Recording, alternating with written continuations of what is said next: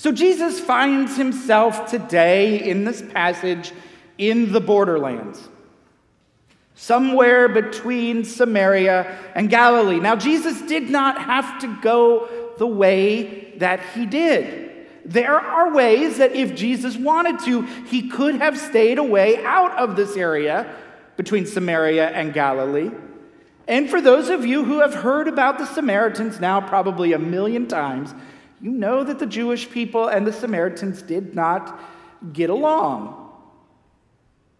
They're like first cousins that are fighting over who gets the inheritance, right? And it's a pretty nasty battle between the two of them. Jews, in fact, who were trying to make sure that they were ritually clean would have avoided this area intentionally. But here Jesus is, as Jesus is prone to do, in a bit of a thin space.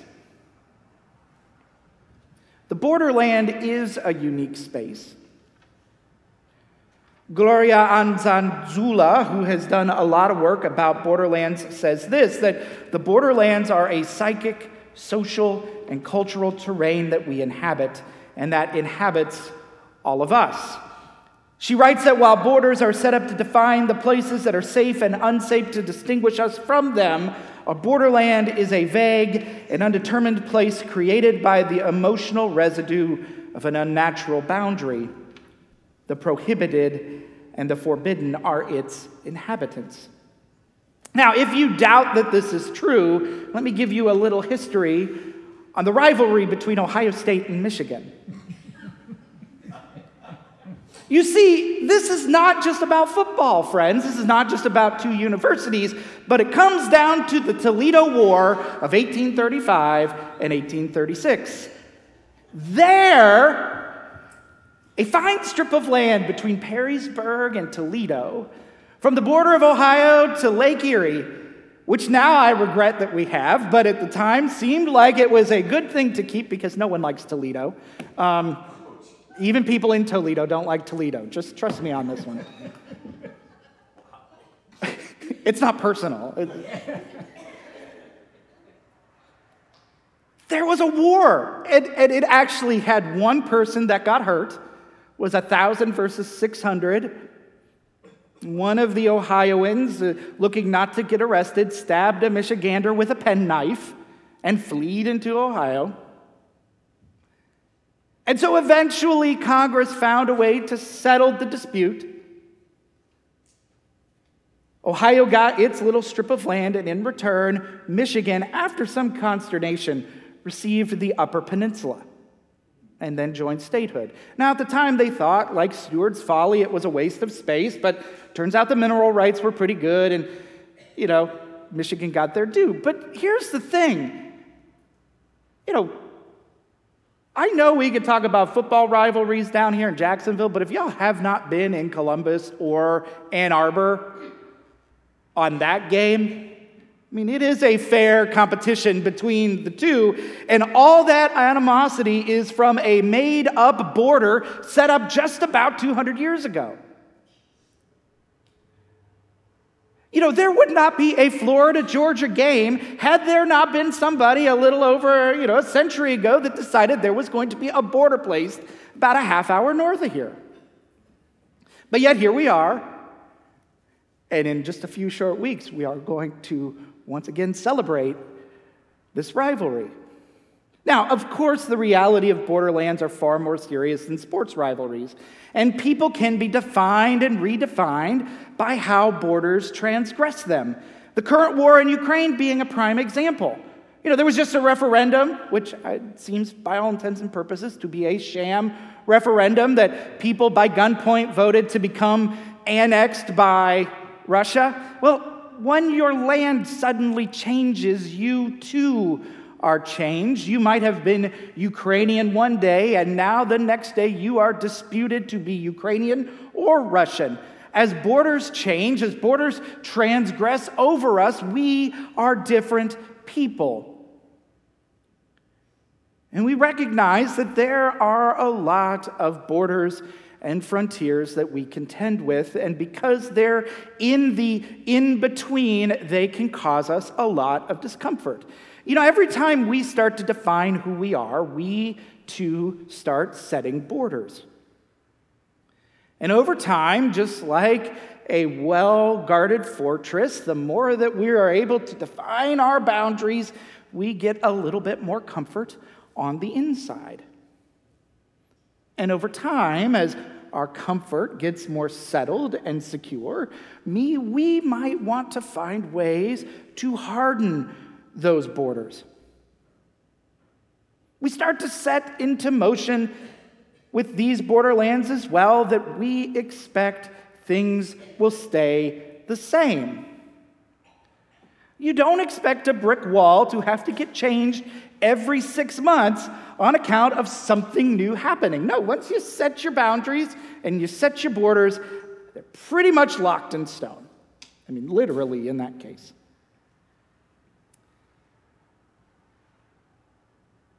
And on first glance, then, we start to look at what's going on with these 9 folks here in Luke. But here's the thing. There is no other reason to expect that these 9 folks that Jesus is like, why didn't they come back? To expect that they would have done anything different than what exactly happened. In Luke 5, we can see Jesus doing actually an exact same thing. There was somebody who was a leper that came to him and said, Jesus, can I be healed? And Jesus said, yes.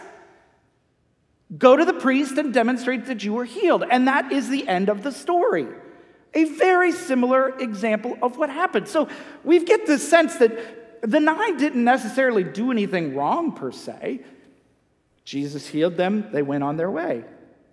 Go to the priest and be made clean. But this is something completely new and completely different for our dear friend, the 10th, the Samaritan. There was no expectation, no reality of being healed. And honestly, if you were a Samaritan with a Jewish rabbi saying, I will make you whole, I will heal you, you might have been a little suspect about that. Because that's not what Jewish rabbis would do with Samaritans. And so we can understand that just as we take for granted events that fall within our expectations, those who do not have the same expectations can actually then respond with joy and celebration. If I just expect I'm going to get healed, then it's not a big deal. But if I don't expect it, well, then there's cause for celebration. Now, this actually came really clear for me yesterday. We're getting ready to go visit Ohio and trying to decide which car we're going to take. And so, we decided we'd take my car, and my car is a wreck because I take the kids to and from school every day. I think I mentioned this a couple of weeks ago that one of you gently said, well, it's a working car. That's like, bless your heart. That is so sweet of you to say. But we both know I'm a mess when it comes to my car. So Lindsay and I decided we'd go get it cleaned up, and we'd go down to, the car wash over on Emerson. You know what happened? We got caught by none other than the San Marco train, which is serious and a problem because it does have its own Twitter account.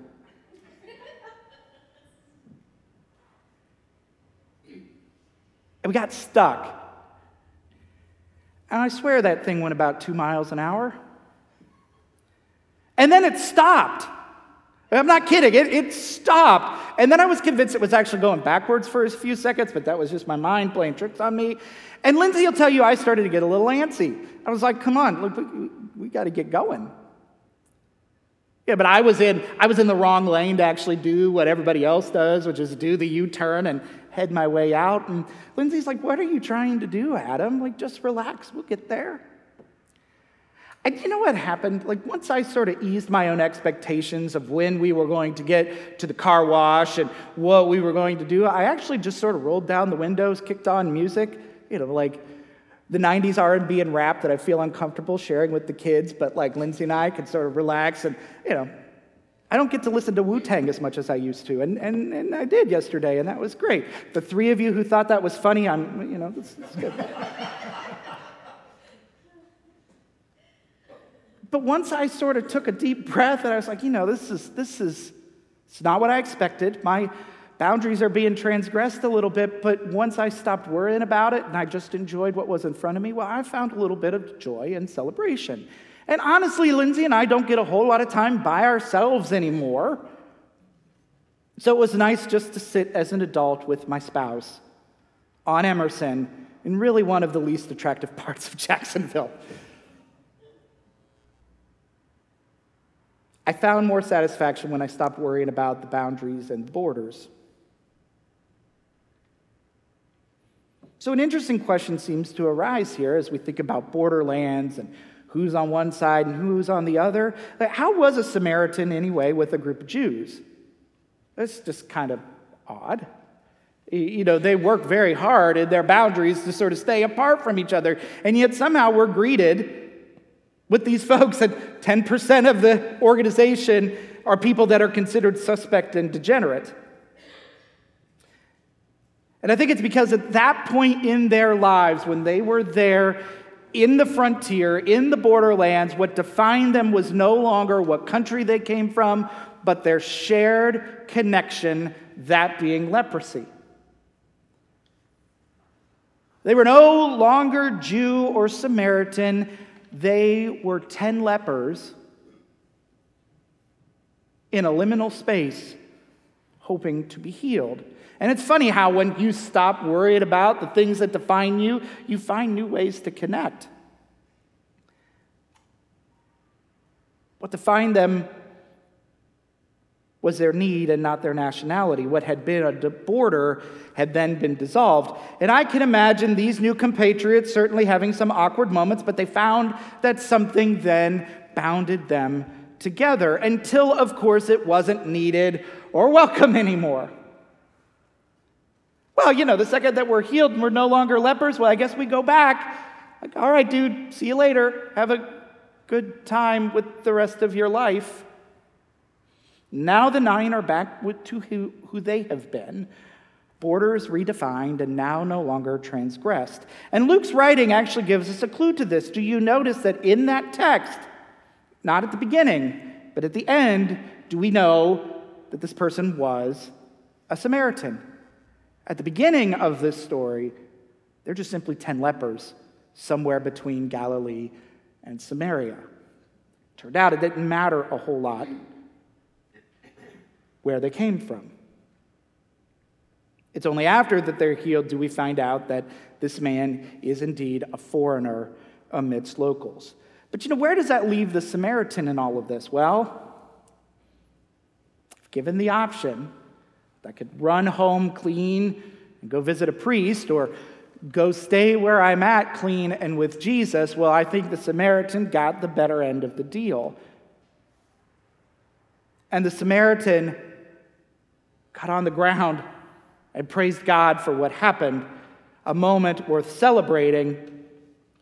And what's sad is the rest of the Samaritan's community, the other 9, did not get to see the salvation of this one man. They lost an opportunity to see something beautiful in their midst because now, hey, we're 9 Jews just heading back to temple.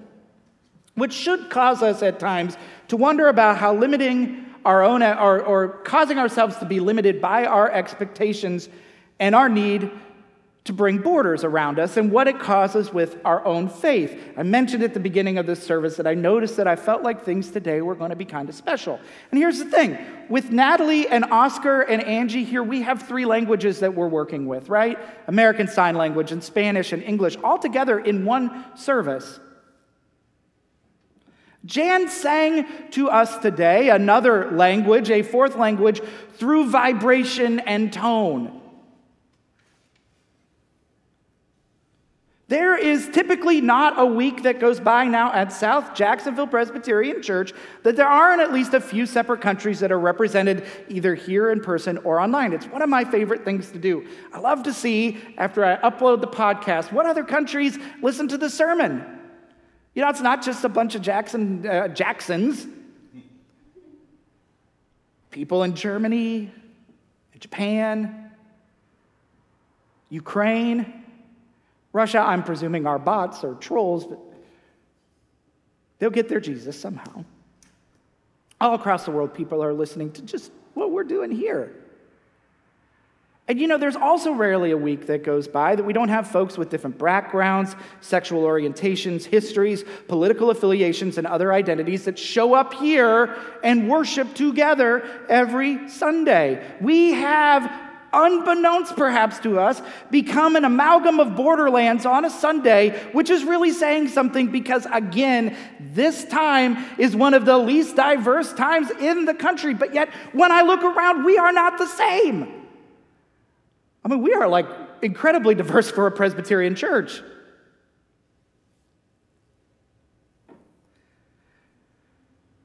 The choice is whether or not, dear friends, we want to harden our own borders or we want to explore the liminal space together. I am mindful that some churches, even today, are making a choice to harden borders.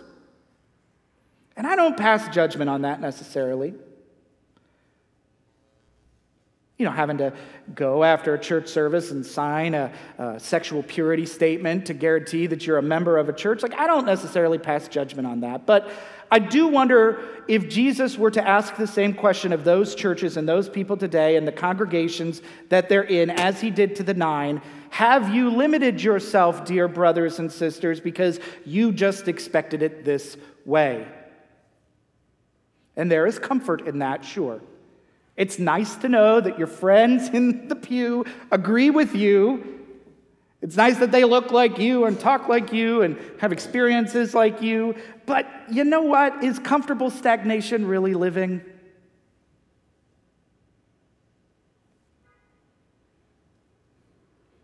Is it really salvation?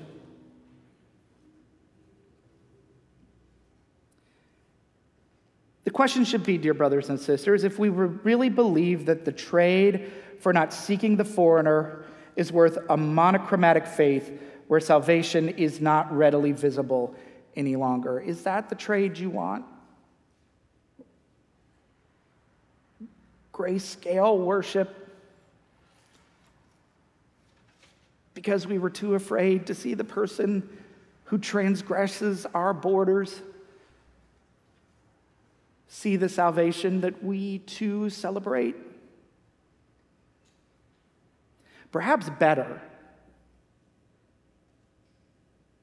Are we willing as a church to live somewhere between Galilee and Samaria in our hearts, to live within the borderlands, the liminal spaces, the frontera, and witness the Christ providing salvations to those who once thought it was not possible? If a day like today is any indication, when I can look around and I see how God works in the lives of people thrown all around the world, different expressions, different highlights. If you remember what went on last Sunday where we talked about a World Communion Sunday, then I'd like to think that this is the better way to do it. I'd rather live in an awkward, at times uncomfortable, full-colored salvation than a comfortable monochromatic reality. Because I see very little transformative about that. But if today is any indication, and the weeks coming are any indication, we are well on our way to living within the borderlands. Let us pray then, let us hope then, let us work towards an end that everyone who gathers in this space knows that they're beloved, knows that there's salvation at hand, not because of how they look or what represents them, but because specifically of the border transgressing Jesus who celebrates those who are not like us.